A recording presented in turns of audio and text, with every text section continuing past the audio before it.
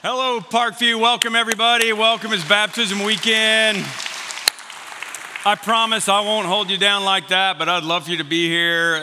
We still got a couple of services left to go. I'm going to be in the tub, and I hope you will be a part of it. And also at our campuses, we are doing it all around. Somewhere in our midst, we will be doing our 9,000th baptism at Parkview Christian Church since I've been the pastor here. And I'm pretty darn proud of that. I've been on the road a little bit. I was in, if you follow me on Facebook or whatever, you know that I was in Enid, Oklahoma, hometown Enid, Oklahoma last weekend, preaching for the 40th anniversary celebration of my home church, okay?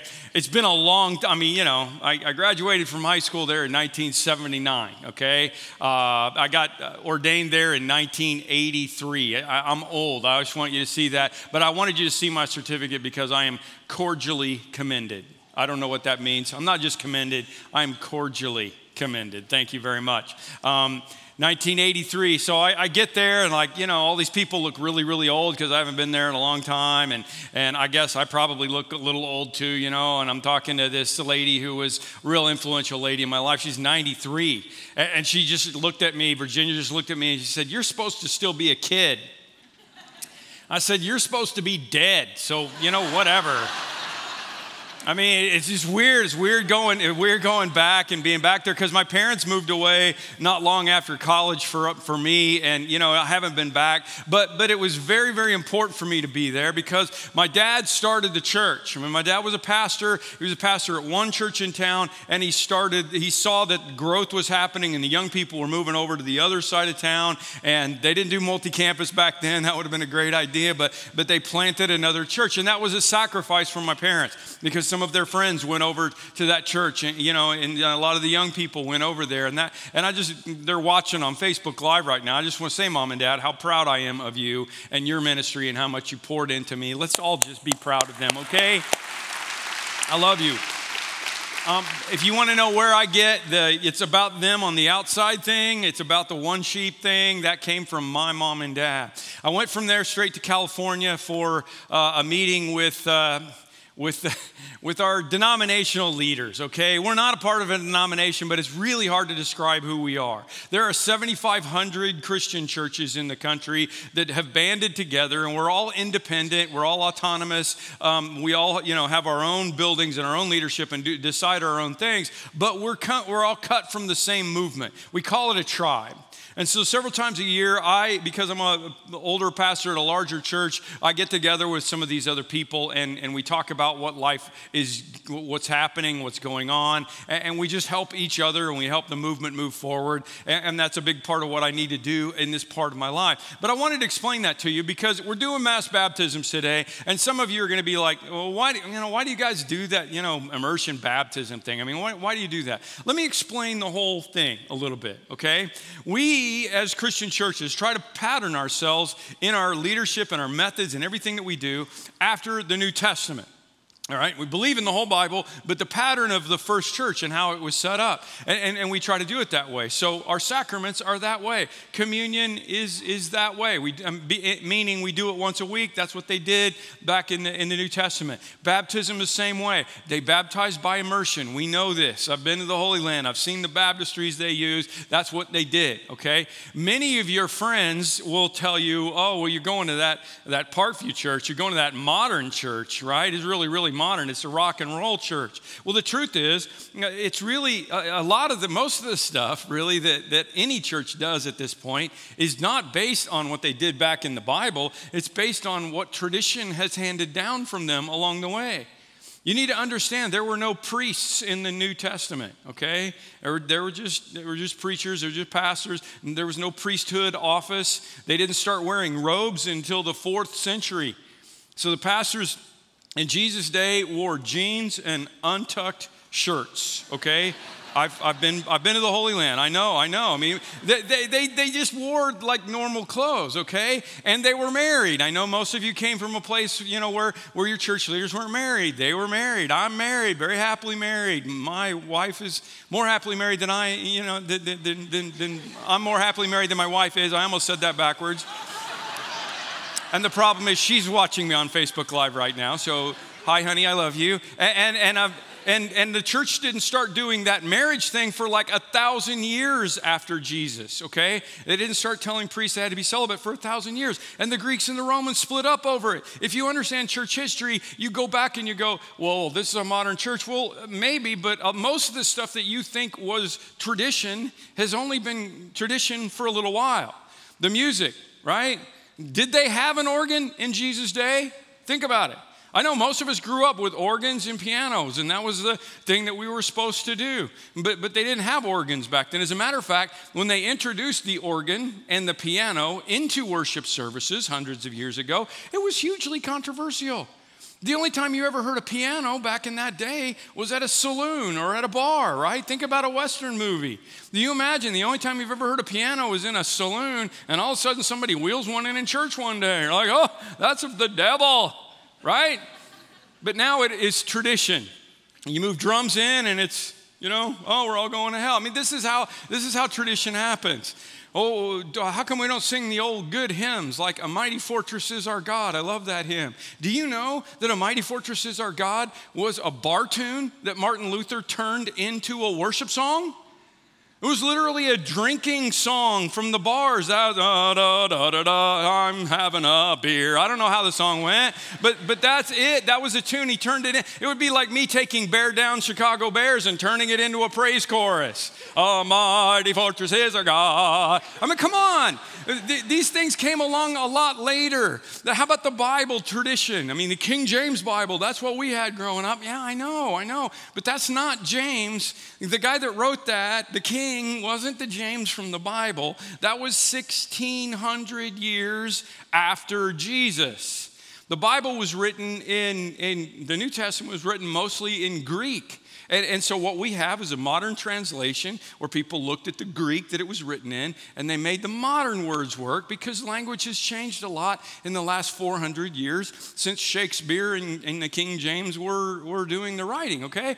So the truth of the matter is Jesus used the common language of the day, okay? There were different, he could have used a scholarly type of Greek language, but he spoke in the original Koine common Greek language. That's what he did. And he told stories, and he used current illustrations like we're doing with this series playlist. And he had humor. I mean, you can bug me about using humor if you want. I don't care. I'm going to do it anyway. Because I have ADHD and I have to keep myself going, and every once in a while I just need to make a joke, okay? But Jesus did too.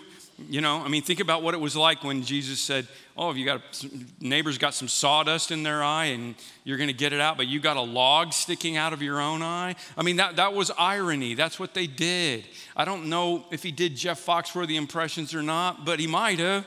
If you build your house on the sand, you might be a redneck. I think that's what he did. I don't think I got translated wrong. And that's funny right there. I don't care what you say. The common people loved Jesus. And the early church was full of common people. And that's what we're trying to be like, relevant for the common people. If you're uncommon, go find another church. That's who we are, okay? Sacraments. Yes, we do communion weekly. Bread and juice, just like they did it in the Bible. We're not saying everybody else is wrong. It doesn't matter how anybody else wants to do it. We're not saying everybody ought to change and go our direction. I'm just saying we're going to skip over the 2,000 years of traditional stuff that got in the middle, try to go back and look at the New Testament, figure out what they did, and then come back and do it that way as best we can. So we baptize by immersion. It's not baptism into the church. It's not something we're like, we want to do it this way. That's how they did it back then. Not like the preacher's wife who looked out the window one day, saw her little son playing with the kittens, and everything seemed fine until all of a sudden she turned around and did some work, and she heard the kittens squawking and crying out and running and scratching on the door. And she looked out and realized that Johnny was practice baptizing the little kittens in his little pool. You know how kittens hate, water. And she said, Johnny, stop that. You're going to drown those kittens. And Johnny just looked up at her with real conviction and said, well, they should have thought of that before they joined my church. That's not what we're doing, okay? That's not it. Baptism was an important part of the transformation process of people in the Bible. I mean, over and over again. And today, if you haven't done it, we're going to offer you the opportunity. We've already had a bunch of people that have done it. And if you want to do it, we're going to offer you the opportunity. And I wanted to take an opportunity to talk about somebody in the Bible that had a radical transformation, because the name of the song we're doing today is Changed by Rascal Flatts. And it's a radical transformation kind of a thing. And I wanted to take an example out of the Bible, and I couldn't find a better example than a guy named Saul, who was literally the persecutor of the church. Like, he was a guy who was so against the church of Jesus that we know that he was there in Acts chapter 7 when they stoned Stephen, when they killed the first Christian martyr. Saul was there holding their coats. That's what we know. While they're throwing rocks at this guy who was trying to preach Jesus, okay? He was Christian enemy number one. I mean, in terms of today, I don't think you could match it up. Because he'd be almost like a terrorist. He was that much against Christianity. But theologically, you could go Richard Dawkins or Bill Maher, or one of those people that really is so bent against Christianity. And then there's just change, this transformation that happens in his life. And baptism is involved in it. So I thought it was perfect. Here's what Jesus says in the very beginning. Jesus says, he's getting ready to go back to heaven, and he says, "You will receive power when the Holy Spirit comes upon you, and you will be my witnesses in Jerusalem, Judea, Samaria, and the ends of the earth." Okay? You're going to get power. He said, just wait here, and you're going to get power from on high. We'll talk more about this. And I want you to go to Jerusalem, which was the Jews, and then you're going to go to Judea, Samaria, which was like a Jewish hybrid, okay? They kind of believed in the same God, but they had a bunch of other things that were really, really different. So think Jehovah's Witness or Mormon or somebody like that, Baptist, okay? Something. Come on, man, I really thought I had more Baptists than I have. That's just not happened at any. I'm just kidding about Baptists. Think about people that believe that Jesus was only one of 9 sons of God, okay? That's Mormonism. You think about people that believe in God, but there's a whole bunch of other things messed up. And then you have this group of Gentiles, which is what you are. Turn to your neighbor and say, "You are a Gentile." Okay, you got that? All right. I mean, we've got some Jews in here, so you can just slap them back or whatever because you're not. But that was the delineation. You had Jews and you had Gentiles. Okay, completely religious, different religious background, mostly pagan or nothing, right? And God sends Saul. Saul, the chief persecutor of the church, has this huge transformation and is changed and becomes the guy that goes to the Gentiles. Here's the story. Meanwhile, Saul was breathing out murderous threats against the Lord's disciples. Not the guy you think is going to be Paul the apostle. He went to Damascus so that if he found anybody there that belonged to the way, that's what they called it, whether men or women, he might take them as prisoners to Jerusalem. I mean, he's rounding them all up. He thinks Jesus is dead, and he's glad he's dead, and he's tired of this heresy, and he wants to go fix this, man. And so he's rounding them up and bringing them back. But as he neared Damascus on his journey, suddenly a light from heaven flashed around him. He fell to the ground and heard a voice say, "Saul, Saul, why are you persecuting me?" I mean, some of you may have had really dramatic conversion stories in your life, something just really, really dramatic. But my guess is most of you are like me. It was just kind of a process. It was just like, okay, this is what I want to do. I didn't get a blinding light. I didn't get a note on the wall from God. I didn't get any of that stuff. Saul is one of those people that gets like this dramatic thing that happens. "Who are you, Lord?"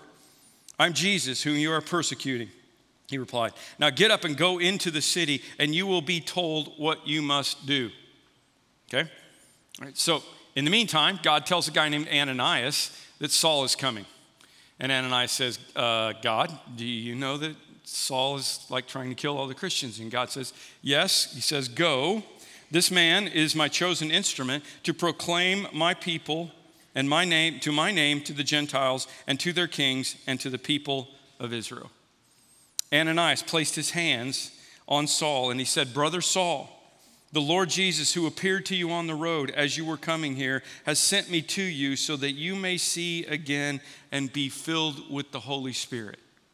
All right, let me stop right there because I've been wrestling with this for a couple of weeks. It's really weird to me that God would use this Jewish guy to go reach the Gentiles. You would think he would use a Gentile to go to the Gentiles, right? But nope, he uses Paul, who is this big-time Jew. And I mean, don't picture like Adam Sandler or Jerry Seinfeld. Picture Fiddler on the Roof, okay? If it was today, he would have that hat on and the little curly things coming down the side because he was that serious about his Judaism. That's who he would be. And I say that because oftentimes when you read the Bible, God uses the least likely people to accomplish his purpose. And I've been thinking about that because I preached a little bit about that when I went to my home church in Enid, Oklahoma last weekend. I told my home church, why would God send a guy like me who grew up as a conservative preacher's son in Oklahoma to preach to people from Chicago who grew up Catholic? Why would he do that? When I moved here, I really thought the Hail Mary was a football play.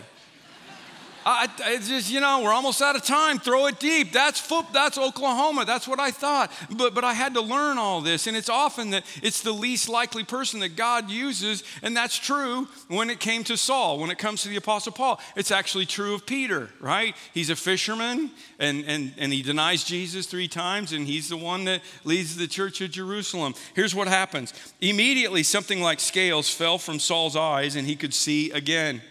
And he got up. And he was baptized. After taking some food, he regained his strength. He got up and he was baptized. So he gets knocked off his horse, led to this city, hasn't eaten for 3 days, okay? He's been blind for 3 days. I don't know about you, but there'd be a whole lot of other things on my list at that point other than going and getting dunked. But that's exactly what he does. It's the first thing he did. He did it before he ate. He hasn't eaten in 3 days. He did it before he started talking to his friends about, can you believe what happened? That's crazy. He did it before he posted on Instagram, #knocked off my horse. He did it before he did anything else. The first thing he did was he went and got baptized. And we don't necessarily know why. It looks like Ananias told him that, but he's seen all these other Christians do it along the way. And what we know is from that moment on, he was completely, radically changed.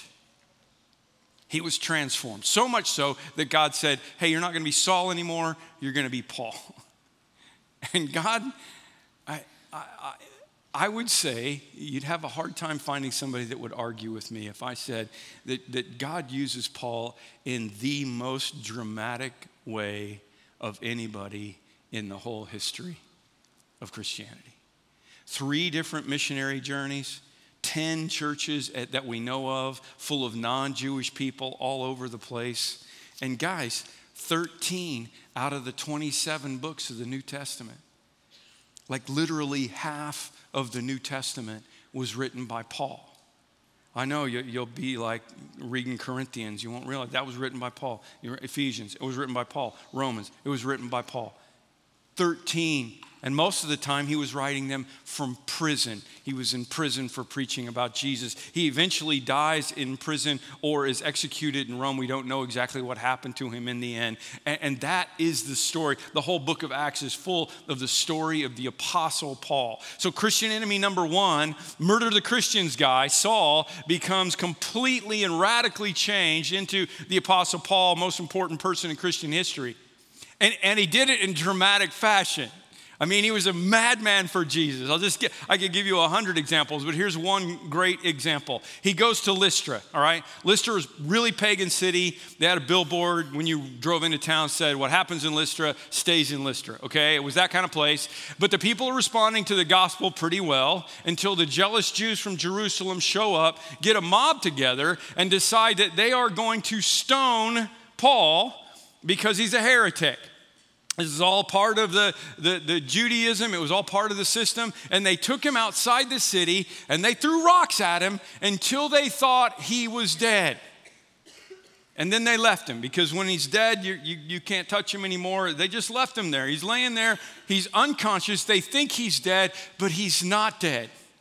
He wakes up, or God brings him back, or something, whatever. All we know is this next verse. It's just so subtle, but it's so hilarious.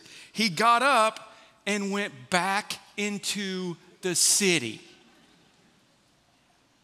It sounds exactly like one of those bad Halloween movies that's getting ready to come out right now, right? There's a bunch of teenagers and they're out in the forest and they're like, oh, look, there's an abandoned house. Let's go see what's in the abandoned house. And they go over there and they go, oh, there's nobody here. Maybe we should look in the basement. Let's go over to the basement.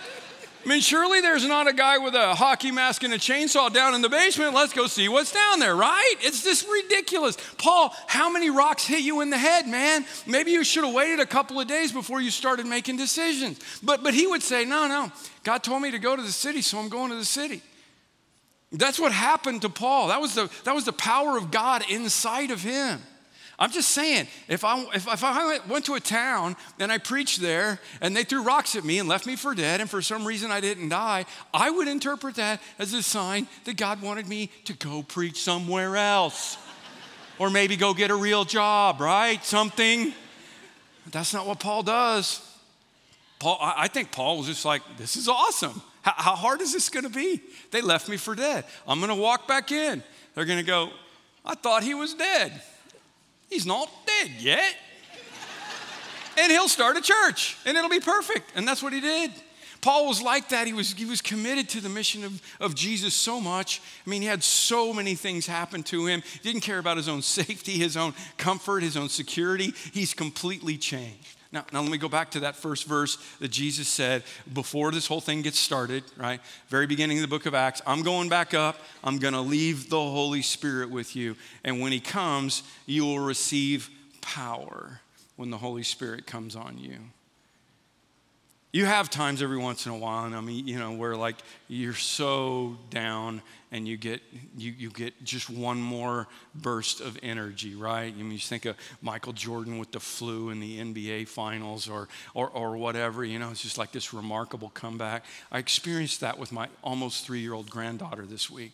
While I was in California, I took her to Disneyland, and we spent the whole day at Disneyland, and it was just absolute heaven. She's a princess freak, and it was incredible. So it's like 9 o'clock at night. She hasn't had a nap. She usually naps for 2 hours. She's been going. I think this is going to be a bad scene. And we're walking through downtown Disney, and there's this Latin band there, and she just got her second win. Watch. She got her dancing skills from her papa, but I'm just going to tell you, the next day was not so pretty, but I got on a plane and came back home. So Nana had to deal with it. What I'm saying is that in the book of Acts, there is this power that comes from another place, okay? It's not sugar like Olivia was jacked up on. It's not jacked up on Mountain Dew. It's not caffeine. It's not all those things. It's actually from the outside, and it comes inside, and it enables us, and it enabled them. 57 times the Holy Spirit is mentioned in the book of Acts. He's center stage in the book of Acts. So when you're changed, you get this new power. It's completely different. And it seems like it ought to be really important to us. Peter said, by his divine power, God has given us everything we need for a godly life. By his divine power. His power, okay? Not your power, it's his power. Everything you need. I'm not talking about greater willpower. I'm not talking about self-help. I'm not talking about overestimating yourself and, you can do it. I read a report from Seattle recently about a cop who heard somebody screaming and went and found this guy who had tried to jump a 5-foot metal fence and didn't make it. And it was pointy on top. And he had literally impaled himself on this 5-foot metal fence. And so the cop went over and, radioed for some help and kind of kept him up so that it wouldn't be as painful as he was there. I don't know where he got caught, but it was not a good scene. They took him to the hospital. He made it. He was fine. The police spokeswoman said, the man thought he was a ninja. She said he was a little overconfident in his abilities, and it's likely that alcohol played a role. Okay, yeah. That's what made me laugh. Yeah, obviously, right? Self-help is an oxymoron. You ain't no ninja, okay? You can't help yourself, which is why we need a power greater than ourselves. I need a strength beyond my feeble willpower. And I don't know about you, but I could use some of that right now, right? And the good news is it's available to us like it was to Saul, who became Paul, like it was to Peter, who became the leader of the Jerusalem church, like it was to everybody, okay? It's still available to us. If we're followers of Jesus, we have the power. And frankly, I'm really tired of hearing excuses. If I can just be honest, I know, I get it, we're all broken, but what about the power? What about it? Paul said, I pray, this is my prayer for you, I pray that you will understand the incredible greatness of God's power for us who believe him. This is the same mighty power that raised Christ from the dead. Hold on. What is he saying? He's saying if God can blow the rock off the tomb and bring a dead man back to life, which is what we all believe he's going to do for us eventually anyway, why couldn't, if that power is available to me, why can't he change me now? The Greek word for power in here is dunamis, which should not be surprising to you, is where we get the English word dynamite. Be strong, Paul said in Ephesians, in the Lord and in his mighty power, his dunamis power. He said, the weapons that we fight are not the weapons of this world. It's not your ninja power. Don't overestimate that. On the contrary, we have divine dunamis power to demolish strongholds. We demolish arguments and every pretender to the throne that sets itself up against the knowledge of God. And we can take captive every thought. I can set my mind and my focus on him to make it obedient to Christ. I can do that. Because the weapons that I fight with are not the weapons of this world. Whatever sin, whatever stronghold the evil one's got in your life, whatever courage it is that you need, all of it is available to you on the inside. And it may seem like a big building and it may seem large and almost unmovable, but I get it. I understand.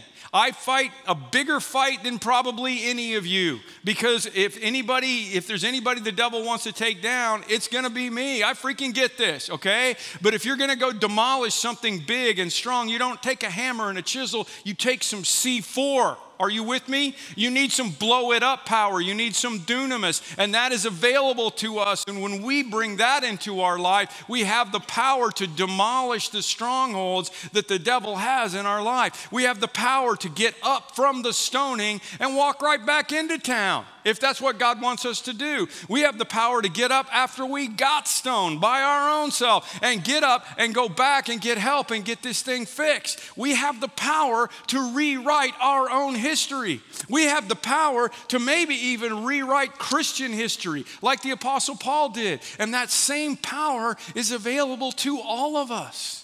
We have hundreds of people around here who would tell you that when they finally surrendered their will over to God's will and his power, that the strongholds came down. Yeah, it took some time, and they had to cooperate in the whole process, and they had to take some thoughts captives, and they had to work through some steps. But you know, if you're in a recovery program, that one of the steps is submitting to the higher power. It's that God power thing that everybody knows has to come from the outside before it can break down the dependency, the codependency. It's God's power that brings down the sexual addiction and the alcoholism and the drug addiction. It's God's power that can break that insecurity we talked about in week 2 with the scars and I wonder how people see me. It's God's power that can break down the stronghold of anger issues when we want to hate instead of love. It's God's power that can help us with the grief and the fear and the bitterness that keeps us paralyzed. It's dunamis. It's the dynamite from God. For it is God working in you, giving you the desire and the power to do what pleases him. He doesn't just show up here during this time at your campus, wherever you are at your church. He's in you. Jesus said, I've got to leave so the Holy Spirit can come and be in you. And it's not in your little spiritual compartment over here, and then all the rest of your life is over here. It's everywhere in your life because it's all spiritual and it's all you. And the Holy Spirit is dunamis inside every part of you. And the same thing that happened to Saul, turning into Paul, can happen to you. And here's the important thing about this for me today. The first thing Paul did was he went and got dunked. Seems important. You go back to the first church when Peter started it in the very beginning in Jerusalem. He's preaching to the people that killed Jesus. They said, oh no, what should we do? We were wrong. Peter said, you should do two things. You should repent, which is to turn towards God, and you should be baptized. The word is immersion. Like that's what they did. That's the first thing you ought to do. Every one of you, in the name of Jesus Christ, for the forgiveness of your sins, and you will receive the gift of the Holy Spirit. And this promise is for you and your children and all who are far off and all whom the Lord our God will call. That seems important. It seemed important to them because 3,000 people did it that day immediately. They didn't wait around for their family to be here. They didn't wait around for, something to happen. They didn't get themselves to a place where they were good enough to get baptized. They didn't do any of that. It was a beginning spot. Jesus even did it. And look at the Holy Spirit connected to this. Jesus came from Galilee to Jordan to be baptized by John. And John tried to deter him, said, I need to be baptized by you. You want to come to me? And Jesus said, yeah, I want to do this to fulfill all righteousness. That's an important phrase to me. And John said, okay. As soon as Jesus was baptized, he went up out of the water. And at that moment, heaven was opened. And he saw the Spirit of God descending like a dove and alighting on him. And a voice from heaven said, this is my Son, whom I love. With him I am well pleased. Please don't misunderstand. I don't think the Holy Spirit gets generated in our life because of a tub full of Lake Michigan water. It's not like I don't believe there's a radioactive spider in there that's going to bite you and you're going to have superpowers when you come out. This is symbolic. This is sacramental. This is not holy water. But this symbol of the death and the burial of my old self and the resurrection of my new self to Jesus was tied together in the New Testament with the Holy Spirit coming into people's lives and giving them the power to do unbelievable things then. It's not about later. That's all great. It's about now. The kingdom of God is now. Having been buried with him in baptism, Paul said, in which you were also raised with him through your faith in the working of God who raised him from the dead. That's what baptism symbolizes. And ironically, a country band did a song about it. Lead singer Rascal Flatts is a great Christian guy, and I don't know, maybe the whole band is, I don't know. A lot of country music people, are in that category. But look at the lyrics of this song. I want you to understand it before we do it, and we'll do it at all of our campuses in just a second. It goes like this. I came up out of the water. This is about baptism. I raised my hands to the Father. I gave it all to him that day, felt a new wind kiss my face. Walked away, eyes wide open, could finally see where I was going. It didn't matter where I'd been. I'm not the same man I was then. I'd gotten off track. I made mistakes, backslid my way into that place where souls get lost and lines get crossed and the pain won't go away. But I hit my knees. Now here I stand. There I was. Now here I am. Here I am. I'm changed. You should go watch the video.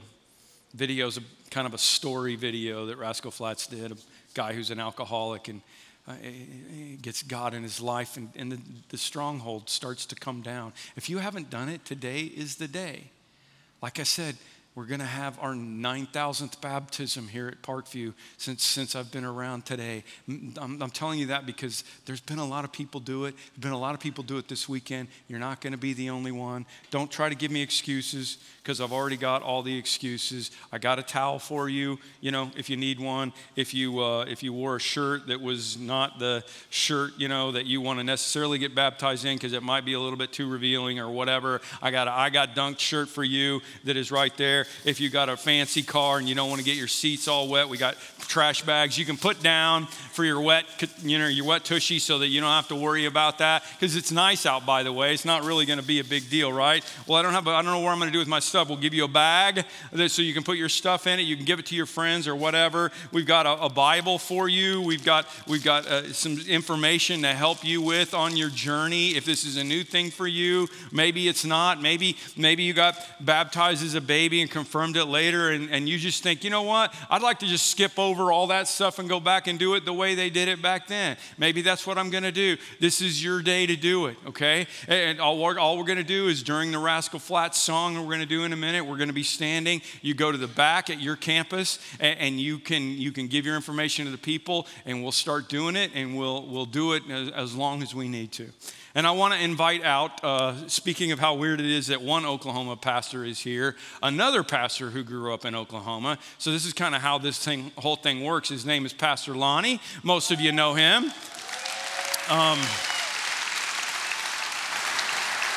At our other campuses online, Pastor Lonnie's been involved in discipleship and pastoral care here for 23 years. And yeah, I know. I wanted him to do some stuff at the end.